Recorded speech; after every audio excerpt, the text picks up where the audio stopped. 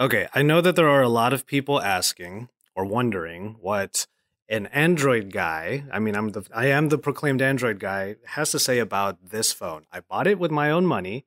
I'm learning how to use iPhones again. And I know I'm not a seasoned iPhone veteran or anything like that, but I just have one. Can I just ask you guys one question before we get into the today's show, before we get into the reviews of the new iPhones and all that stuff? Is it okay for me to say that because this phone is so easy to use, because iOS 12 in this case is so easy to use, that is what makes it kind of boring? Can I say that? I think you could. I would agree with that. Because the way that you get around to a certain degree, it's not cool. Yeah, it's just utilitarian. Exactly. Like, it's easy to use this phone. I know exactly where to go, but the thing is, the way that I move around this phone is also the way literally every other iPhone person gets around their phone. There's not a whole lot of personalization to it. There's no personalization, no customization. Using an iPhone is like trying to play a piano with gloves on. You can't do what you want to do or set things up how you want. Yeah, a little bit. And, this is the thing. Let me just say, that is not a knock on the merits of the phone itself. It's just a commentary on my own experience with it. Because let me tell you this, I might find it a little bit boring compared to my Android phones that I use on the daily. But you know what? I'm enjoying using this phone. I'm fine with it. It's a perfectly good daily phone that I have very few complaints about. It's just not as exciting to me as many other Android phones. Well, it's going to be boring and a little bit worse than previous iPhones if we have anything to say about that. So, hey. Yeah. Hello, everybody, and welcome to episode 325 of The Weekly, brought to you by Pocket Now and XDA developers on this day, Friday the 28th of September 2018. From Facebook to Twitter, Telegram to Hinge. Oh my God, Hinge is on here. And all of the apps on your phone that you probably shouldn't be on anyways. Let's get talking about all of this stuff.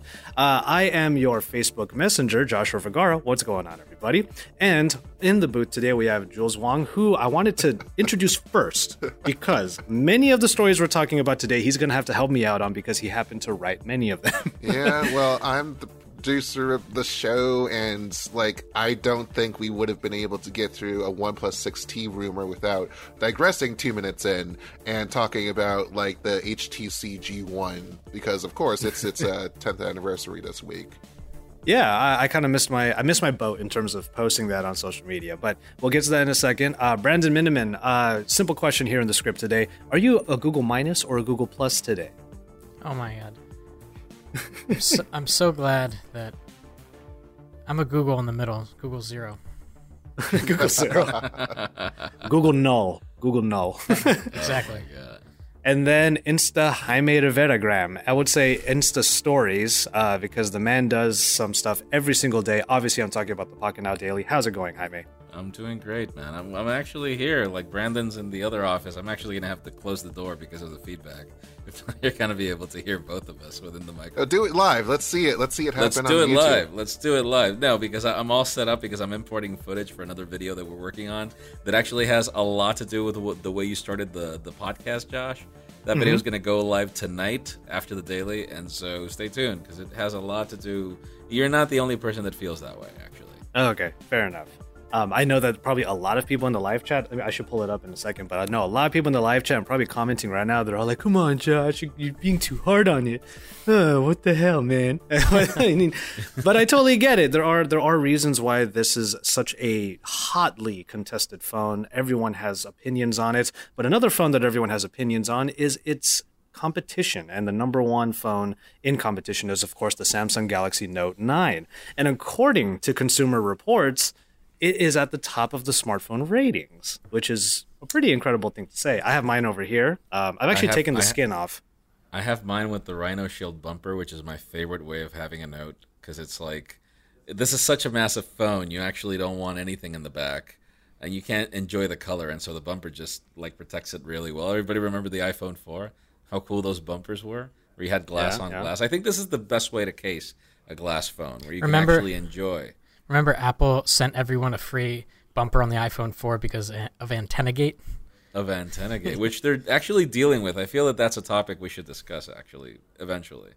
Eventually. Well, the Note 9, as I have mine here, right now my two dailies are the 10s Max and the Note 9. The Note 9, how do you do that? it's not easy. My pockets are constantly drooping. Need a belt. Does it mess with your LA style pants, or what do you do? Oh, well, this is the thing. You know what is LA style nowadays is fanny packs, but it's across the chest like this. Really? So men are allowed to have bags now. Let me just say that, okay? I mean, that's great. I mean, I've always been an advocate for the Merce, but I mean, you could go with the cargos. The cargos for that is something I haven't had in a long, long time. I know. Like XDA, it's like a uniform in XDA developers for everybody to bring cargo pants. I need to start doing the same. Yeah. Well, in regards to the Note 9, many of the reasons why this phone is at the top of the ratings have to do with a lot of its internals, obviously. It has the battery life that, according to this story, can last 29 hours, so it can go a full day without charging. Durability has apparently survived 100 drops from heights of about 2.5 feet, which is like, I guess, pocket area. How many phones? Who knows? I'm sure that wasn't one. That was not just one phone. Clearly, it has a better camera than previous generations, and some may argue it might even be better than its competition in a lot of ways. Zoomed photos, portrait modes, and whatnot. And, of course, the final line in this, the only downside of this smartphone is its price, as now all-important phones seem to be reaching $1,000 price tags. Yes, I'm basically a walking criminal, like criminal's Magnet. dream right now. Yeah, magnet, because I'm carrying these two phones. But yes, in my pockets are basically $2,500 worth of kit.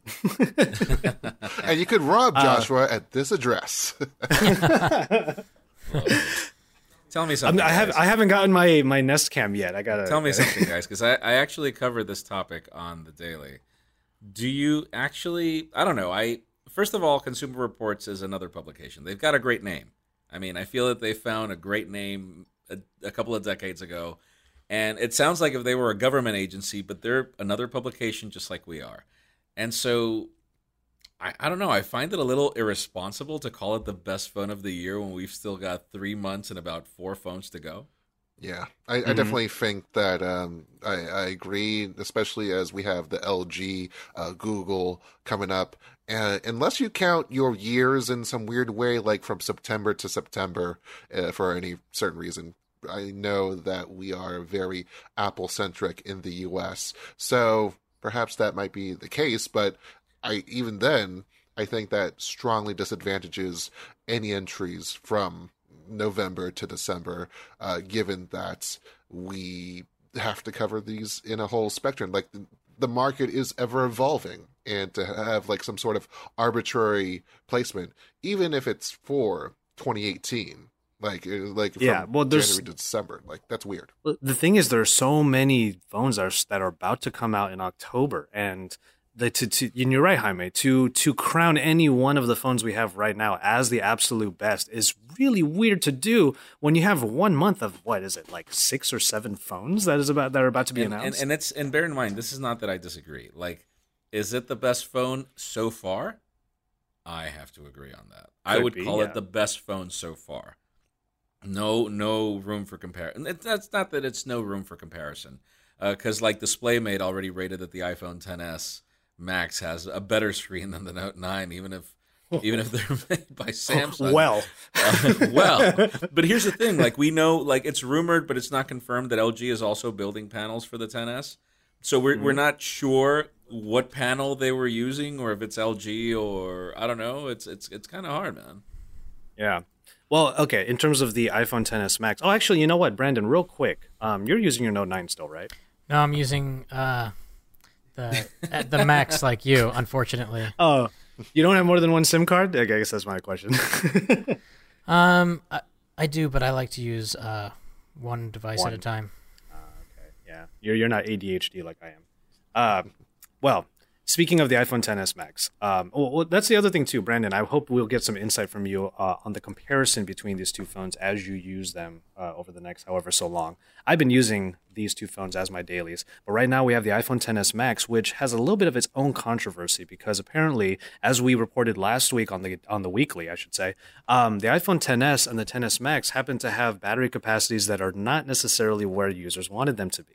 And apparently the iPhone 10 still not really smokes, but it's still better than both of the new iPhones when it comes to battery life. Now, clearly in this chart that you're seeing right now, as Jules is bringing up, Android battery life is far and beyond what these iPhones are capable of. But just as anecdotal evidence, I will admit that even though the battery capacities are lower than we might want them to be, the iPhone XS Max has been able to handle days without much problem. I will admit. Here's something interesting. If you look at the previous iPhones compared to their Plus versions, the capacity increased like 30 to 45%. So like the difference between the 7 and 7 Plus was much better battery life. Interestingly, this year between the XS and the XS Max, there's only a 19% increase in battery capacity. Or, well, in terms of battery comparison size, when you compare the iPhone 10 to the XS, it's taken maybe like a sub 5% drop a little bit. And you would hope that a lot of the efficiencies introduced in new hardware, such as the 7-nanometer processor, would be able to increase the efficiency, lessen the heat, and ultimately you would have much more battery to spare.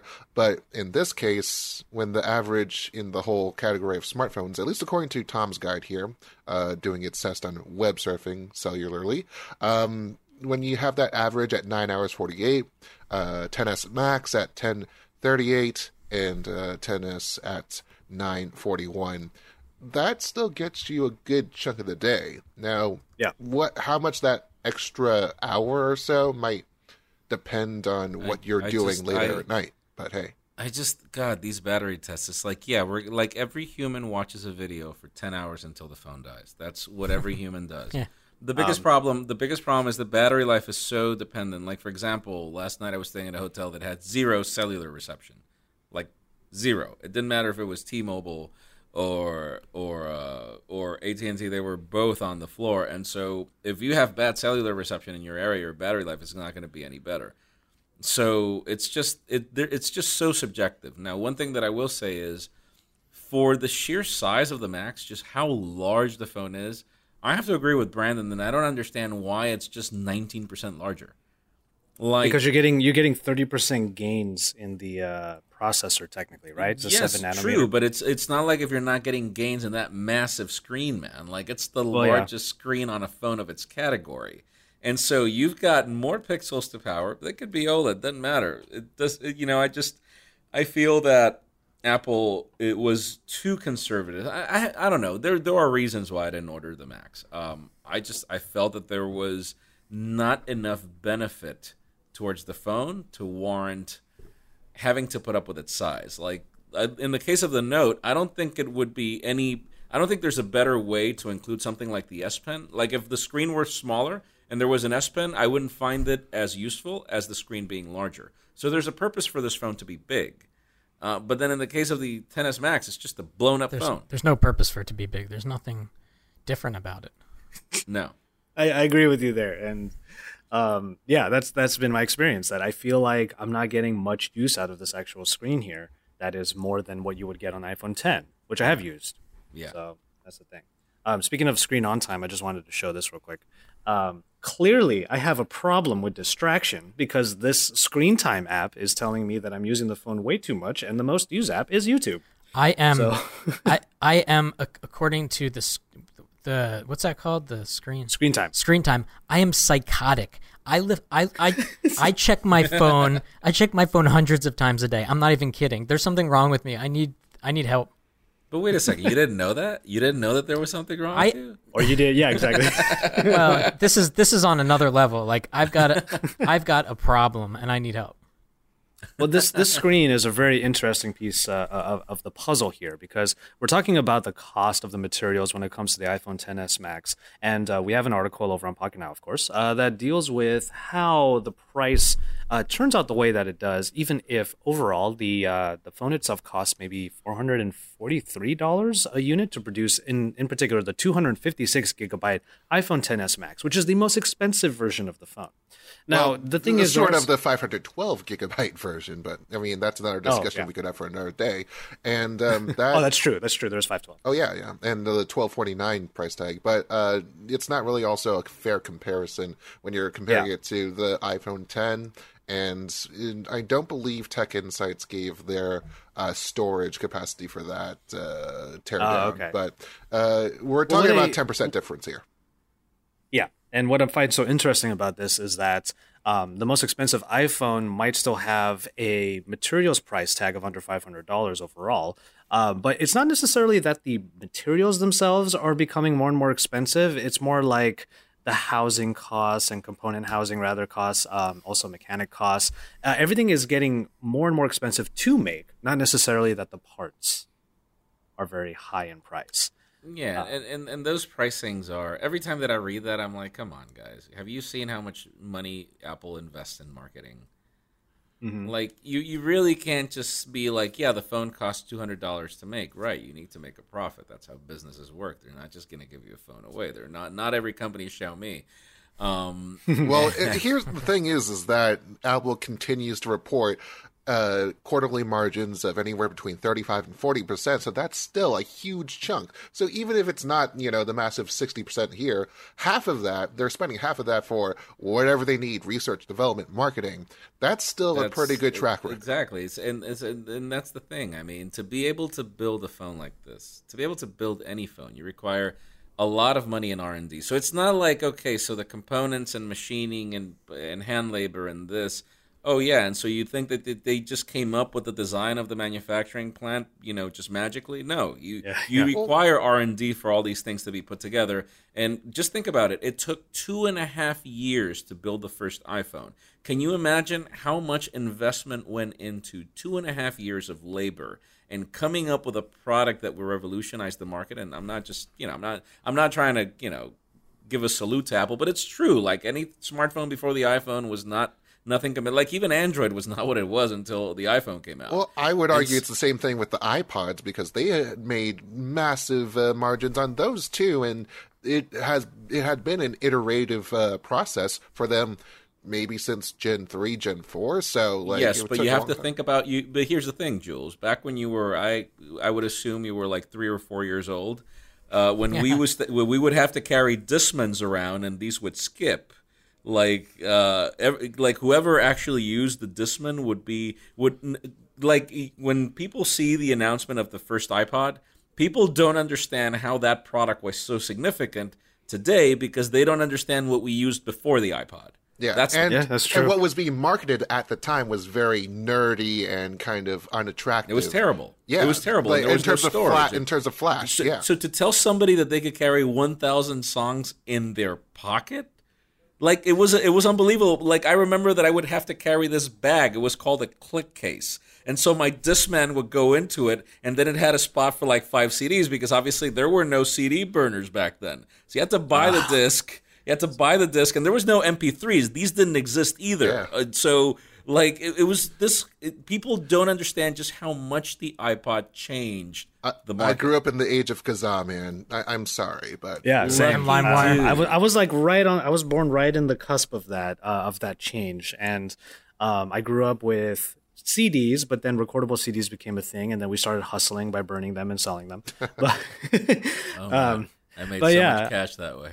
Shouts out to Onkyo, by the way. That's a brand you never hear anymore. Boy. That was my CD player, my non-skip CD player. Like Onkyo, isn't Onkyo part of Technics? I'm not sure. Where they're at. Right I'm not sure, but oh my god, the brand Technics, like in the 80s, you would pay thousands of dollars for a stereo system from them. Jesus Their Christ. quality was This all reminds me of my favorite line from one of my favorite shows. I don't know if anyone here has watched Parks and Recreation, but Ron Swanson in the show, he's very old school. He listens to records, and he's really old school in that way. Yeah. He's really, really old school, like a man's man and whatnot. But he had to leave his office, but he wanted to listen to his music still. So he shows up with an iPod and he goes, "Tom put all of my songs on this rectangle." Oh man, we've come a long way. But one last question I want to ask about this particular story of you guys, just a quick hot take. I wanted to know, so we understand that there's R&D, there's marketing, there's all of this that goes into the price of the phones because of what they are. But just how much do you think what we might call the Apple tax goes into these phones? Just the fact that this is the brand we're talking about. How much of that do you think goes into it? It's not just that. So the reason why Apple is so profitable, so people try to understand why companies like Xiaomi exist. How is it possible that they only make 5% margins over their phones? Obviously, Apple is not making 5%. They're making 100% margins over every product. Like every business, if you buy a car, it's 100% margin. If you buy real estate, they usually make that amount of margin. That's just the industry standard. The thing about Apple is they don't just control the product, they control the store. And they make 30% off of every dime that is made. So if you renew your Netflix account through Apple, guess who gets 30% for that renewal? And so the way that Xiaomi makes money through their stores in China is exactly the same way that Apple is so profitable. It's because they control the whole banana and they tax. The Apple tax doesn't just happen in the hardware; it happens in the software as well. I see. I actually did not know that very specific piece of info there. Yeah, so it's 30. It's literally 30% for every movie, 30% for every song, 30% for anything that is sold within. Like if you do in-app purchases within Apple, they get 30%. It doesn't really matter. Like that's the reason why certain applications like Amazon had issues like selling you Kindles. Like they force you to go to the browser. Because if not, then Apple gets a 30% cut over that ebook, for example. And Netflix is testing the same thing with a web wrap interface, perhaps. Exactly, to avoid the 30% cut. Because so just do the math. I mean, how much? So just do the math. If Apple paid developers $40 billion, they got a 30% cut over that. Yeah, and it's a pittance to say what they've done to perhaps better the situation, because I think it was last year that Phil Schiller was talking about introducing subscription discounts. So if you're subscribed to a certain app with a service, after years subscription, Apple's cut drops down to 15%. But that is incumbent on the user to stay with the app for 12 months consecutively. So there's a lot of stuff that could go wrong with that, and you're not really guaranteed the results that Apple's dangling from you, which is why still many of these apps are struggling to figure out, okay, maybe I can circumvent this, or maybe we'll just have to deal with it, and it's kind of crazy. There's a comment in here that I think would tie everything together here, from Roshan Shakane. It is stupid to think Apple became a $100 trillion company by not cutting corners.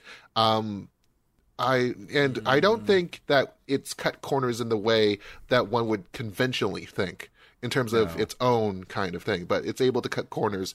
It's cutting everyone else's corners. No. Okay, so let me just say this. Let me give you an example. There's a vehicle brand called Lotus in the, I think they're UK based.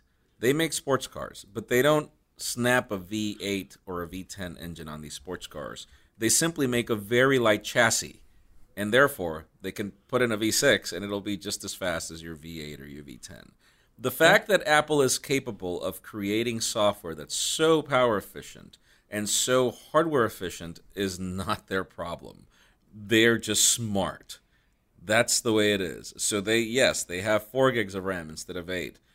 How is it that they're able to optimize iOS in a way where they only need 4 gigs of RAM to perform just as good as an Android phone would require 6 or 8? That's not something you can blame them for. That's just the smart way to make money, man. Well, maybe these cut corners, I mean, you might be able to comment a little bit on this, because our next story has to deal with the radios that are in the iPhone 10 and the iPhone XS. Let's talk about that one. Yeah. So how much of a problem would it be if Apple apparently may have actually taken some of the code that would support Intel modems from Qualcomm? Now, granted, inside of the phones, what we've discussed this a little bit behind outside of recording podcasts like this and whatnot, that Qualcomm radios, I mean, obviously they're hot pieces of kit that these Apple phones don't have right now, and it's showing because of the network connectivity issues. And now Qualcomm is filing this suit that's saying that Apple stole some of their code. And they did it poorly. And they did it poorly, by the way. Not just, I don't know, man. It's very difficult. I hate these legal topics because it's not that I'm hating over the commenting it over right now. It's just I hate going through these legal topics because it's a lot of companies will just start throwing in their what they assume is going to happen and this and that. No, it takes a while. There's a lot of prerogative. Yeah, definitely. Exactly. And so, but here's the thing.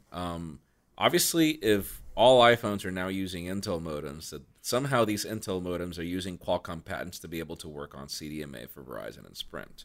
So it's not, Well, I mean, it's a very difficult thing. So this is all Qualcomm's claim.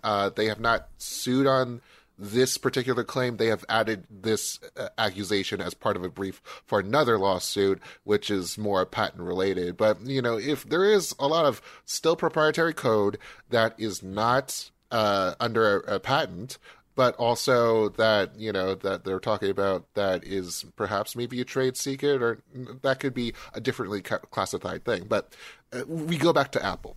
It is known for diversifying its parts sources as much as possible to drive price competition between those suppliers and make sure that they're able to provide, for less.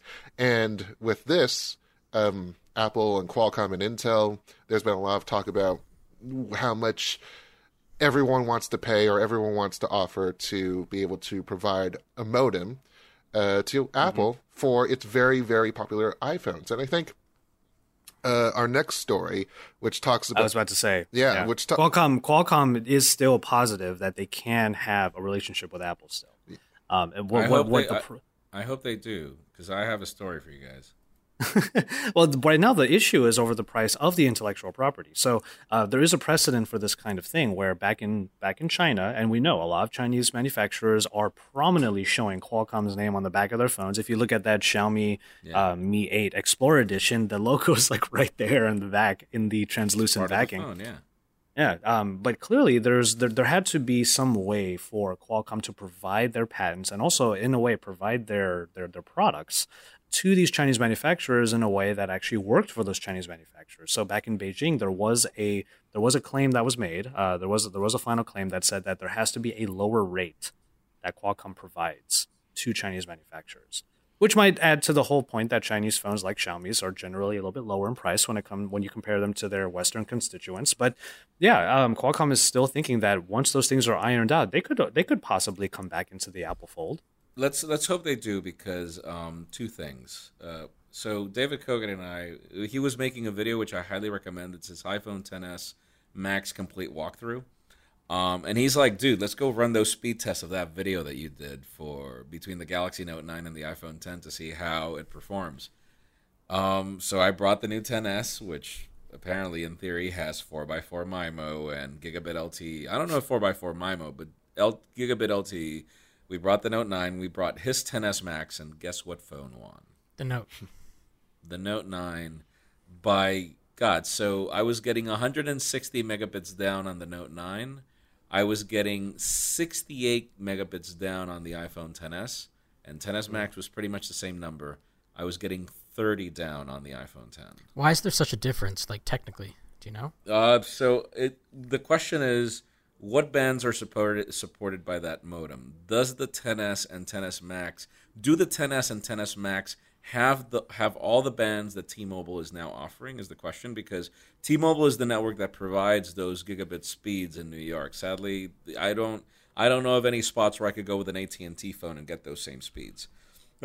And viewers, listeners, if anybody knows, please chime in the comments, and we would love to go test them. Like, no problem. I was about to say. Give me a second, Jules. Okay. All I know is of that sector in 57.7. Go run your test if you want.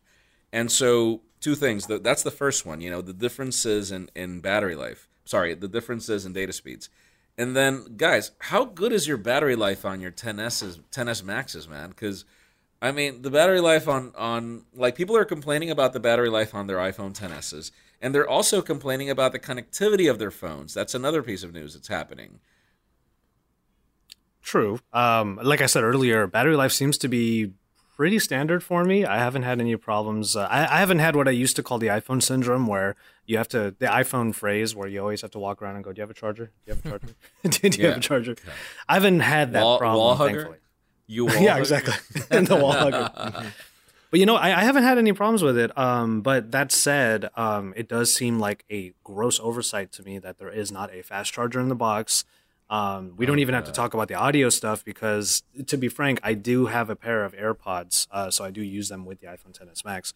But yeah, as far as power is concerned, thank God I have my own chargers because they do charge the phone pretty quickly. And how about your Wi-Fi connectivity? Because that's the thing. That was the thing I was going to say. Like if I'm in the room of my apartment with the router in the living room, I get connection on every device, on every Android device, but iPhones they don't get Wi-Fi. Wow. I haven't had a problem with that yet. I have a Google Wi-Fi mesh network in my house, and I haven't had any issues with Wi-Fi connectivity. I know that just a kind of a shameless shout out to Mr. Rettinger over at Techno Buffalo. He did say that he had Wi-Fi connectivity issues wherein he would leave his Wi-Fi network of his house, come back, and it would not automatically reconnect. Interesting.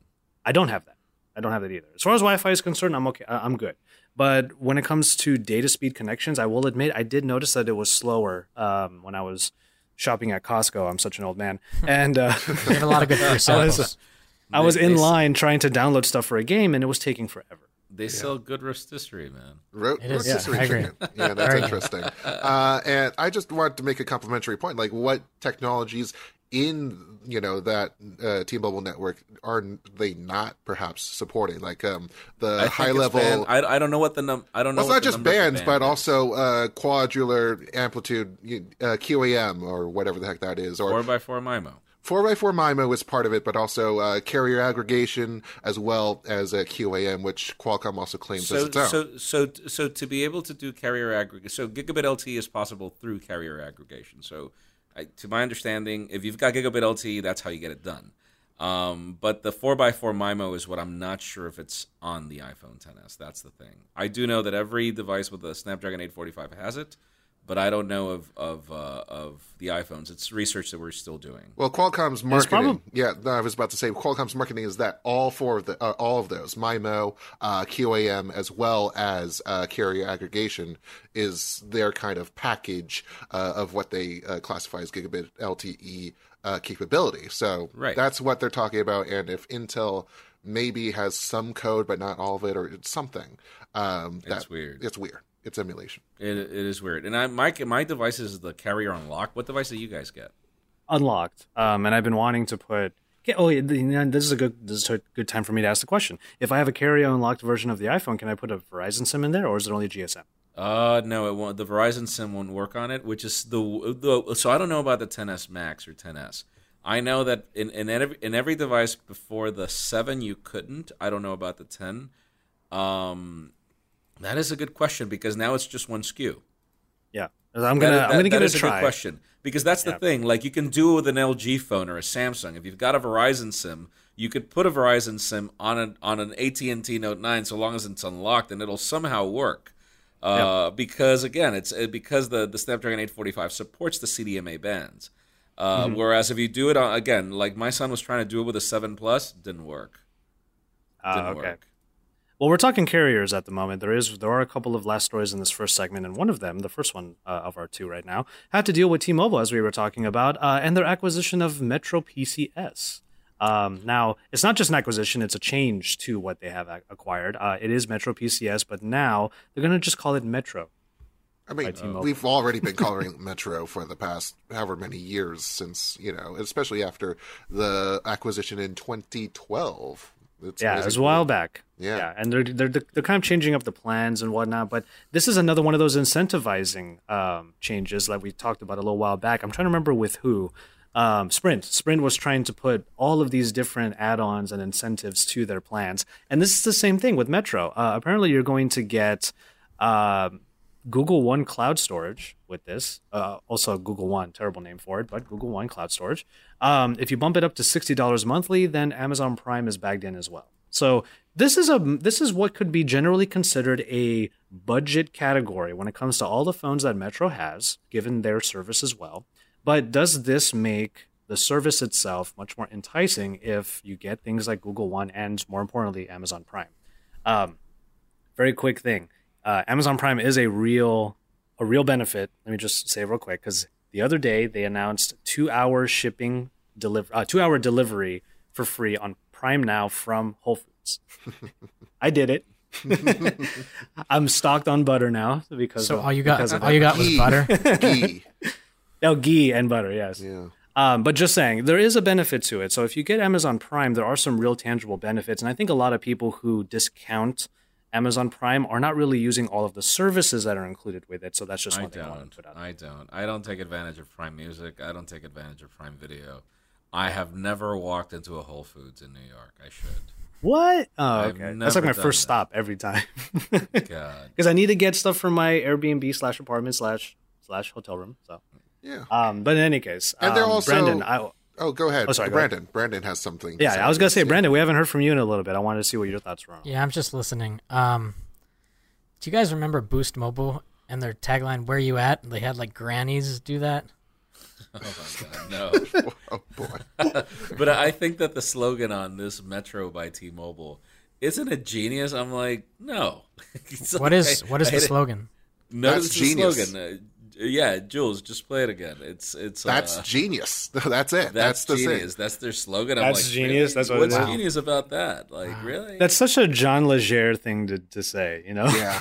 I mean, they can't be the uncarrier, so I mean, that's, it has to be something smart and that's genius. So I guess that's how they're putting it. And again, this cements T-Mobile's kind of presence in Metro because they've long relied on Metro T-Mobile's network, so this just puts it in front. And also T-Mobile is trying to make the case that they want to be able to keep all of their prepaid carriers. So when talking about that merger with Sprint, they have 3 carriers that have more than half of the share of the prepaid market.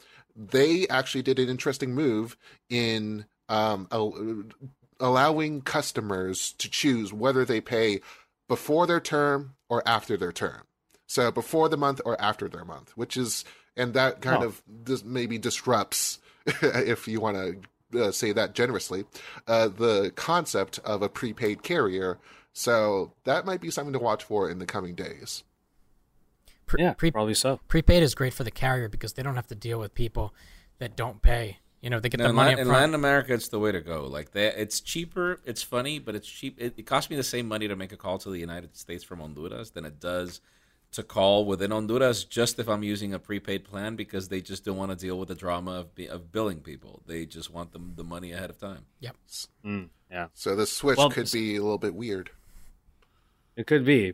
Speaking of weird switches, apparently the feed on Twitter is going to be getting some changes, and not to say that anybody has become very used to the highlights version of the feed. There are a lot of people who say this about Instagram and Twitter, that when it changed from a reverse chronological order feed to a highlights feed, it was not a very well received change. But it looks like Twitter's going to double back a little bit. They're going to go back to, for the most part, a reverse chronological order feed, but there is going to be a setting that allows you to, quote unquote, see the best tweets first. So they are going to have a bit of a curation that is added into the reverse chronological feed. But for the most part, you'll be able to look at things from a, for lack of a better term, historical context. So things are going to be based upon when they were last posted. Now, if you use something like, I feel like if you use something like TweetDeck, this was never an issue. Yeah, right? yeah. Like the third-party apps never got the curated version. Yeah, exactly. So I honestly have not, aside from the mobile app that I use to post and maybe make replies and do stuff like that, I don't look at that feed very often. Sometimes the Twitter highlights come in and someone's like, I don't know, David Kogan and Brendan Miniman liked Jaime Rivera's tweet, and I'm like, what's that tweet? Oh God. I hate it when I get notifications like, "Did you see what Joshua Vergara just posted?" But usually this is Brandon Miniman's first post in a while. Have a look. If you take the time to look at highlights, they're actually pretty good. Well, if I cared, Because Brandon would be the contrarian here. Geez, if I cared that much about what certain people have to say, I would subscribe to their tweets and I would deal with and get notifications, right? Yeah. But hey, come on. Yeah, definitely. Okay, I'll admit that I go through the highlights a little bit, and since we have been talking about 10s Max versus Android type stuff, I noticed that the highlights on iOS look different than the ones on Android. On Android, they have the swipe, like the magazine, the zine style one, Yeah. And then on iOS, it's just this like scroll of the different highlights. Well, I thought that was interesting. But overall, I think that, yeah, I haven't had a problem with this. Like I've been looking at reverse chronological order since TweetDeck was a thing, so I'm not. Well, really I mean, worried about TweetDeck, this. but they never had the desktop version never had any toggles for see the best tweets first. It was mostly, Oh, that's true. it's mostly Yeah, mobile. So maybe that'll come in. Yeah, because TweetDeck is owned by Twitter at this point, right? Isn't it? So yeah. yeah, so maybe it'll get something like that. But maybe Instagram has not made that shift yet back to just reverse chronological order. I still see things from like 18 hours ago that I'm like, I don't care, like, because sometimes it's stuff that's not relevant. Why are you talking? It's dinner time. Why am I looking at breakfast tweets? That's something I always notice when I look at my Instagram feed. I think Instagram could do so much of a better job of putting in your feed stuff that might be of interest. There, like, I don't know if you guys have ever spent time in like the Explore tab on Instagram. There's so many Instagram accounts that I think would be interesting. I like cars. I like phones. And like Why is it that all I get are women in bikinis, man? Why is it that I get? I was just about to say, when you look at one like the quote unquote bad thing on Instagram, all of a sudden the Discover tab is all of that. Yeah. What are you talking about? Thirst bad traps things? for days. What are you talking about, bad things? We are going to talk about Instagram some more, especially after some really big developments over at Instagram and Facebook land. But we are first going to go pay some bills. This episode of the Pocket Now Weekly is brought to you by Jamf Now, and this ad was brought to you by a local coffee shop. That's usually where our copywriter Jules does his work these days on the go. A lot of us do, actually, including people who run businesses. And if you're managing a tech fleet of Macs, iPads, and iPhones for employees near or far, Jamf Now is definitely here to help you out. With Jamf, you can distribute settings for Wi-Fi and email, standardized preloaded apps and data, plus lock and wipe a device from anywhere. After all, you had to buy all of those machines, so it's important to make sure that they work to your order, no matter where they are. So, what are you waiting for? As a weekly listener, you can sign up and manage your first 3 devices for free. Do you need to handle more? It's just $2 per device per month. Start off by heading over to jamf.com/pocketnow. That's jamf.com/pocketnow to get started for free with Jamf Now. All right, really quick check-in with everybody as we come back from the break. Just quickly, we did hear a little bit about the iPhone XS Max from me, a little bit of the data connection test from Jaime. Brandon, how's this past week been for you? Do you have a thought thread for us this week, as you usually do? Not this week, except that I'm looking forward to ditching the XS Max and going back to my OnePlus 6. Now that Pi Stable is out for the OnePlus 6, I'm excited to try that out. I have to install that. Yeah, I've been hearing some really good things about it. You should try it because the open betas were really good. Even the developer preview is good. So I can't imagine how good the stable The developer preview was terrible, but then the open beta was fine. I don't agree, but whatever. You're more an XDA developer than anything. It was. That's why you love I'm just a guy that uses a phone and want it to be stable, and it was stable. But maybe you didn't flash it right. I don't know. That sounded like something out of a rom-com. I'm just a guy using a phone. I'm just a guy who wants it to be stable. I think that's more of a. So you're And you know telling me what? that in the rom-com. Go for it. I was just going to say, the one thing that I will give OnePlus so much credit for is the thought that they put into their OS. Oxygen is just a breath of fresh air, for lack of a better way of putting it. Because for one thing, one thing I really dislike about the huge screen on the XS Max is that I have to reach for everything. Now, you can do the whole reachability thing, It's which so I have lame. to turn on. It's kind of lame, right? It's hard to use. Yeah, and the thing is, like, if I'm going to have folders in the dock to reach for it, the Note 9 has this problem too. Let me just say, I hit the folder, then I got to reach up to hit my icon. On Oxygen, everything's down here. See, I actually don't like that. Really? Because the thing about it is, if the folder, I was about to grab another phone, but if the folder is like up, let's say the folder's up here, but then you get the icons down here. Like, I hate the Note 9 throwing them all the way up there. I like how the iPhone leaves the folder close to where your finger is. It doesn't move direction. Yeah, but your folders are like, okay, then it's a very specific thing for me because your folders are like on the home screen while I have them down here on the dock. Yeah. So a little bit different. Also, full screen gestures, I still hate them, but this whole multitasking I use that swipe, so much. So You know what? much. I'll admit that's not bad. And when I went back to the Pocophone, which I'm trying to finish the review of finally, it not having that actually made me mad. So I'll give some kudos to iOS in that. Well, you can just double tap the recents in Android. It does the same thing. It's not as fast and smooth, but you can do it. Not if you have full screen gestures on the Pocophone. MIUI makes you swipe up and hold. There's no quick recents on full screen gestures there. Got to turn on the nav bar if you want. Got to turn on the nav bar, right? Yeah. All right, cool. So I guess we can go ahead and get into our main stories because there's so many of them, but they're all main related. topic, because Main topic. Okay, fine, Jules. Mister, I wrote all these stories. Like, well, it's all true. of these. Well, here's Well, the there's thing. been yeah. So, Facebook has had a rough kind of the past few weeks. Years? I mean, years, to say the least. Elections and all that, but also the fact that it hasn't been generating enough profit, and that caused a whole, kind of $120 billion wipe from its stock value in one day, which is terrific, I guess you could say. And then today we also had the account breach, 50 million accounts under compromise because of a site vulnerability. So there's a whole bunch of stuff happening.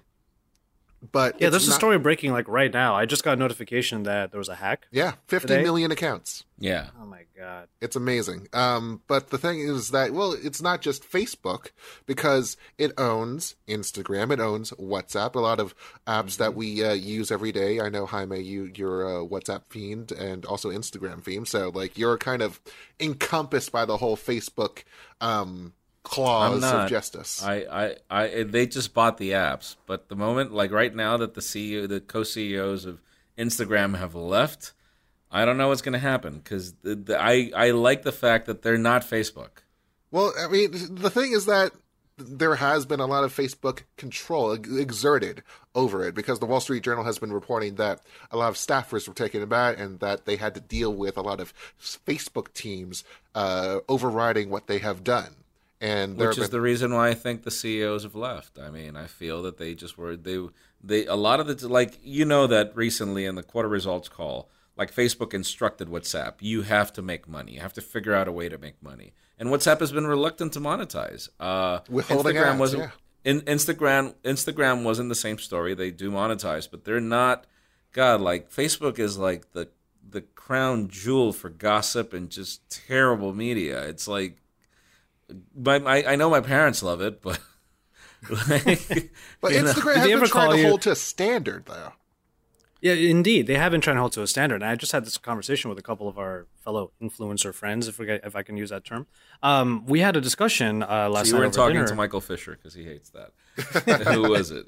Well, you know what? Quick shout out to Trisha Hirschberger and Jessica Naziri. They were the two that I was hanging out with, because they're both LA natives. So not natives, they live in LA. So we were talking about the Instagram feeds, and one thing that they really enjoyed about Instagram was that it was very Spartan. Like, you don't get inundated with all of these different feeds over on the sides or any of these extra links. It's just all about the content. And Facebook has a huge problem when it comes to throwing information in your face.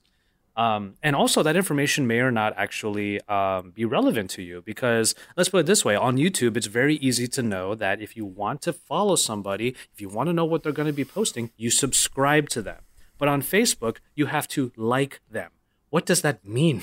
Like, you have to hit the thumbs up like button, and then all of a sudden you start getting everything from them when maybe you didn't want to. Like, I didn't subscribe to you. I just said that I like you. Well, you So can like it's them, but also weird. you can follow them, or you could not unfollow. like them and then unfollow, and then they do like You can a change what the thing. feed shows you. You can say, like, stuff that only you're tagged in and whatnot. It's a crazy amount of information. And with the CEOs of Instagram leaving, a lot of the fears, like you said, Jaime, is that Facebook is going to inject all of this uselessness into what is probably the only darling social media platform right now. I can't wait to see what the co-CEOs come up with next, because sadly Instagram has destroyed Snapchat. I don't know if sadly, but they just have. They literally have. And I don't know, man. I like features like that are coming out with Android Pie and with iOS 12, where you get to see how much time you spend on social media. Probably the worst thing about Facebook, and it's the reason why I avoid it, is because Facebook knows exactly how to keep me browsing their product. They don't care about you. They care about you spending time on their product because this is the way they make money. But they don't care if you're productive or unproductive, if you're making money or not. They want to make money off of you no matter what. And probably Facebook is the worst service to achieve that. So if this is the death of social media as we know it, because Facebook is going to ruin Instagram fully, then fine, so be it. I think that it will actually help me be more productive anyways. That's just the way I see it. It's God, Facebook is such a bad service. You get to see how socially awkward Mark Zuckerberg is thanks to his product. Yeah, well, I mean, that's one of the controversies that has happened with this thing, because you remember the unsend controversy that they were quote unquote testing an unsend feature for Facebook Messenger, and a lot of Mark Zuckerberg's old friends kind of were scrolling around and noticing, hey, these messages from this thread have suddenly disappeared from Mark. Like, why is that the case? And it took a lot of arm twisting for Facebook to realize that, we actually have discussed this feature and blah, blah, blah. We're going to do this and that. It's a completely unethical service, and I think it's proven in politics and so many things. Well, that's the thing. Like, even just this past week, there was a whole segment of it on John Oliver's show on Last Week Tonight about how Facebook has actually. And you know what? I'm Filipino. I date someone who's from the Philippines. Facebook is the free network in the Philippines. When you get a SIM card from any one of the carriers there, it comes with Facebook free. Oh, yeah. You actually, so long as you don't browse photos, you don't pay for data. I know. Exactly. Wow, you don't pay for data. Yeah, it's very interesting what Facebook does. Someone with a borderline dumb phone could look at Facebook for free. Yeah, and it's crazy, and that's how most people get their news, because otherwise they're paying for data, and it's crazy how Facebook has been able to insert themselves in that regard. I do want to go back to one point that you made, Jaime, that you're looking forward to what the CEOs of Instagram are going to think of next, because as it says in this first article here for our topic, they're planning on taking some time off to explore curiosity and creativity again, which is actually kind of the same thing that the founder, or rather co-founder of WhatsApp, said when he departed the Facebook board of directors as well. What's his name? Jan Koum says that he'll be taking some time off to do things I enjoy outside of technology. Oh man, if only we all had so much money for us to be able to do that in our lives as well. Yeah, a lot of burnout. What social media do you use, Brandon? Well, I use Facebook and Instagram and Twitter. Okay. So the big three. It was so funny. Last night, I had dinner with Jaime, and then we were walking back to the car, and he was saying how terrible Facebook is. But then he said, Instagram. I like Instagram, and I'm like, yeah, Instagram stories are so hot right now. He's like, yeah, Instagram's such a happier place. And then we looked at each other, and he was like, oh crap, Facebook owns Instagram. Yeah. God, it's. I wouldn't be surprised if we start seeing more integration with stuff from Facebook into, because isn't that what kind of WhatsApp has been kind of dealing with as well? Like it's still been able to be the messaging app we all remember, but isn't Facebook slowly just sort of like making it their own? Tendrils. Yeah, I don't know. I like WhatsApp for what it is. I just there are certain things about WhatsApp that are not perfect. Honestly, I wish Telegram were more popular, because I feel that it's the more complete messenger service. But hey, fair. Yeah. Fair. Does it have video chat yet? Yeah, I think so. Yeah. WhatsApp does. Okay. WhatsApp All right. does. Took a Telegram long time. Telegram, I don't know. I haven't used it in a bit because nobody's there. It's like the BlackBerry Messenger. Because I mentioned a second ago that being Filipino, we know what Facebook has done to our country in a certain extent. So Isa, my girlfriend, and I, we tried to boycott Facebook services, but it's kind of hard to, because Facebook Messenger, she doesn't have to pay for data if we use video chat. It's the worst. Yeah. Kind of crazy. It's crazy. Well, one thing that I'm also worried about too is virtual reality, thanks to Oculus being owned by Facebook. And we've been talking about how virtual reality has been evolving, if only in just the enterprise space, because that's where a lot of deployment can happen. And there's been talk about sexual harassment training and a lot of these experiences being done through VR to perhaps increase empathy and to make it more effective than previous efforts have been to prevent sexual harassment. And there's been just the whole general thought of, you know, how these experiences are effective at curing phobias, at making people go through certain experiences that they might not have before. And with all of that, like, I'm wondering, all right, so what's going to happen with Facebook and Oculus in the future? Because at this point, they're still on. Well, they announced the product. Well, they announced the product. I mean, they're on the first floor of hardware, but it's still a while yet before we find, you know, certain apps or categorized or something that can be commoditized and then exploited for services and whatnot. Advertising. Josh, were you in the? Were you very in inflammatory comments there? Like, exploited. Were you in the briefing of the LG G5 in Barcelona? I'm more than sure that you were there.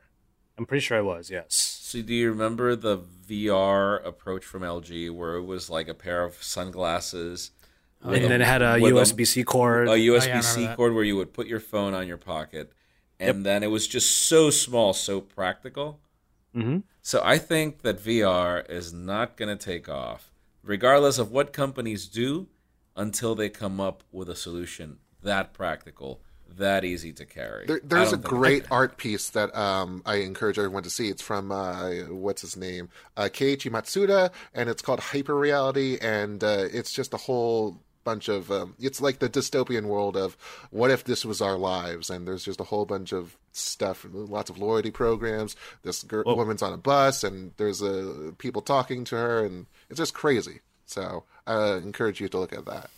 I can't wait till I can put in contact lenses and experience another reality. And you know what's going to happen? We're going to be putting our contact lenses and playing virtual ping pong, and then we're going to look off to the right. There's a table, and there's going to be a Coca-Cola bottle. We look off to the left, and a Walgreens store is going to be there because advertising in VR is going to happen. Exactly.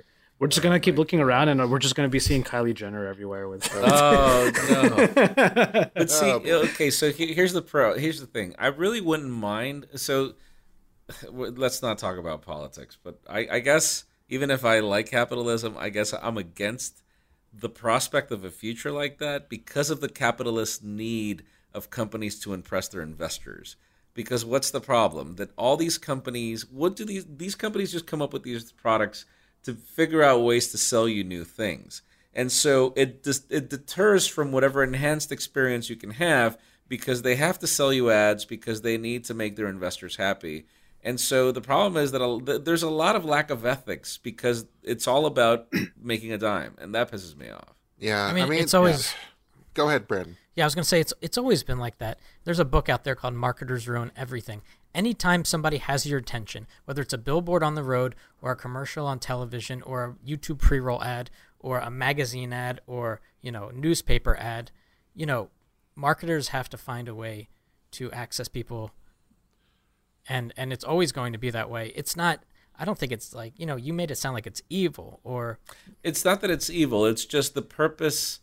I like the concept of certain companies wanting to no longer be public companies, that they want to buy back and become private companies because they're pissed at the fact that there are a lot of things that they want to do, but their board of directors doesn't allow them to do it because it doesn't make investors happy. Short-term profits, yeah. That's what I don't like. It's that whole concept that we have to do it for the investors. We have to do it for the investors. Let's fire 30,000 people because we're going to let go of our hardware division because we have to make the investors happy. How is that better for society?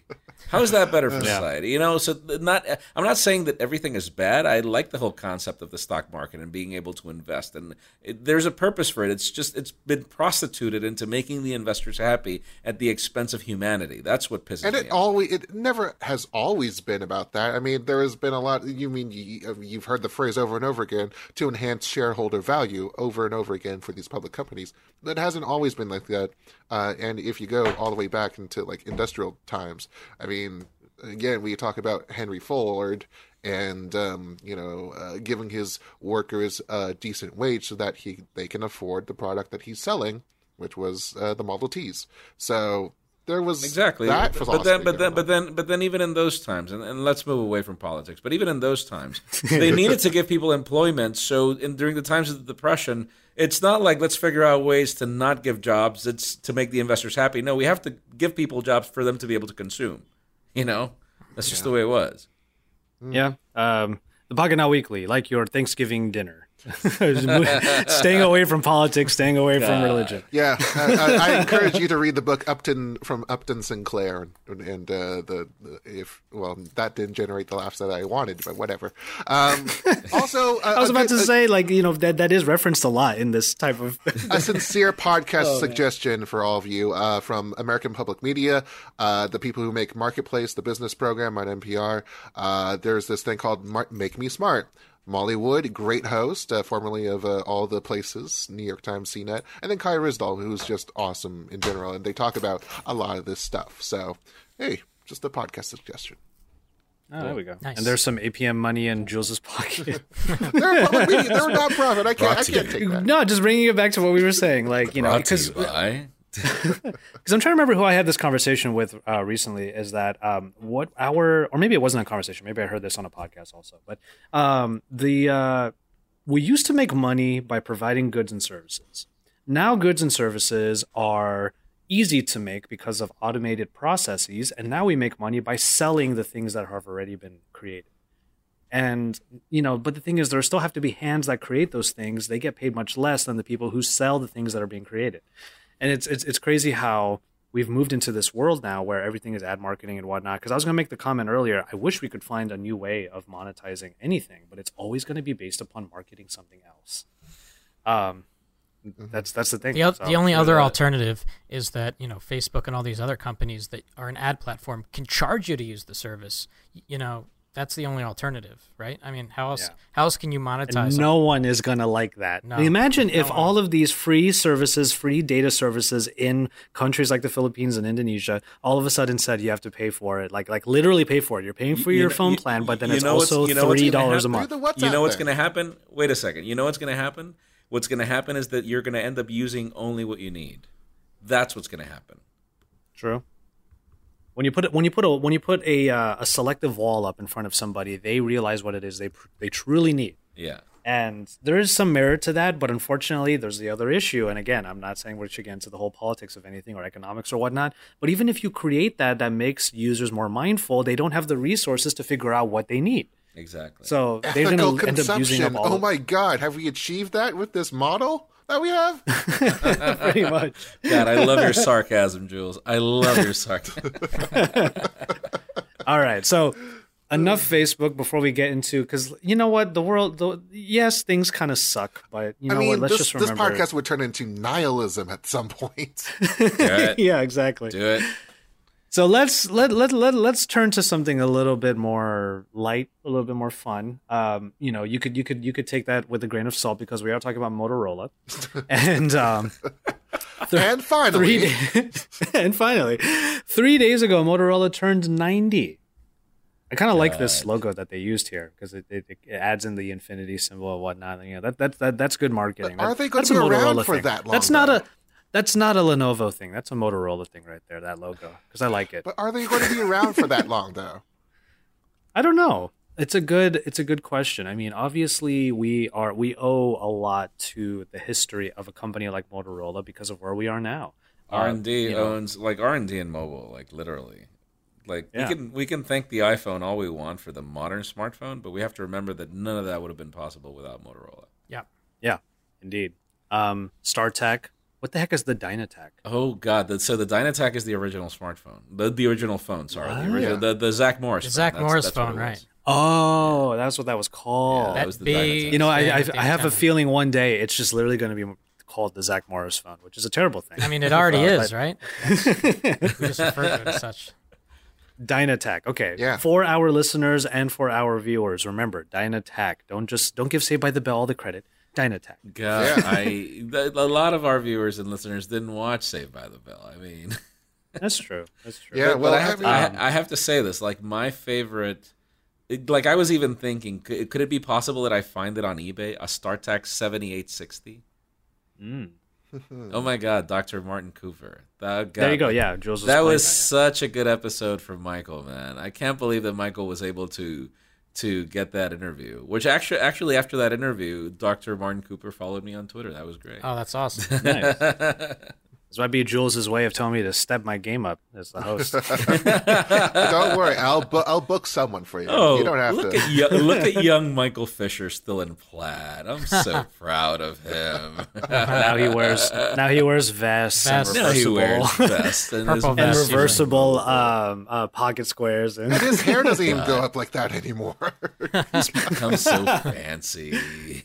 oh boy. So I guess as a final like sort of note for our that's a weird way to put it because we're talking about Motorola. As a final thought for Motorola as we end this show, what would you say is your number one memory from this company?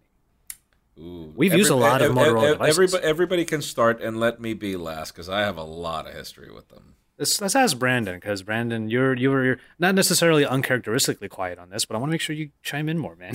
Yeah, I definitely think it was the StarTAC because it came in many colors. It had so many form factors, and most of all, everyone had one because the price got low, and people had them in holsters, and it was sexy. I mean, it was And so the holster small. was so sexy because the phone was backwards. You would only Yeah. see the M at the front. Yeah. And you could see like the sparkle of the light of service in visible. It was just the coolest thing, man.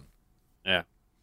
Brandon, I know that you have a bit of a harder out today, so if you need to wave goodbye, just make sure you do so. Let us know when you're on your way out. All right, Jules, any Motorola? It's got to be the Hasselblad camera, right? Dear Lord. Unfortunately, it's going to be a little, recent, but not as recent as the Hasselblad. And it's the original Moto X, which I have never owned, but mostly just for the fact that it was a Google Agreed. product, and Great- they kind great of phone. infused their own ideas. They had Moto Maker, for God's sakes. Like, that was has so to cool. be the killer app for that So thing. cool. Mm-hmm. Come on. Yeah, 100%. I was going to say the Moto X because of the Moto Maker as well. But since you said that, I'm going to bring it back to the Razr.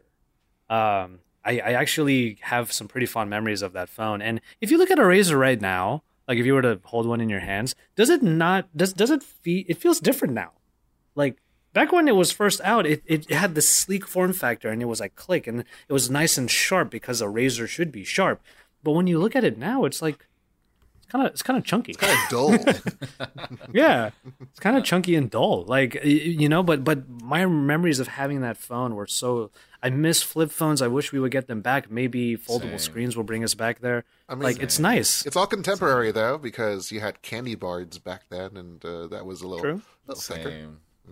It's because texture, like people underrate texture in our smartphone usage. It's part of the reason why I actually really like using pop sockets. And even though I don't have one right now, the whole idea of me like holding it, but then when I'm done, snap, snap, snap, bring it down, like texture. So that's what a foldable phone did. Is like when you were done, you were done. I don't think a Snap. razor should be chewy. Yeah. It's funny because so Motorola is not just in charge of innovation when it comes to the smartphone, but in the cell phone business. You know, they started as the first company to build a car radio. That's how they started. That was the first product they ever made. So we had innovations there. We had innovations in two-way radios. Like the way we would communicate in airports, all of us had Motorola two-way radios. That's how we communicated. But I remember my first phone was a Nokia, but then because the cell phone carrier, most of the cell phone carriers in Latin America are owned by a company called Millicom.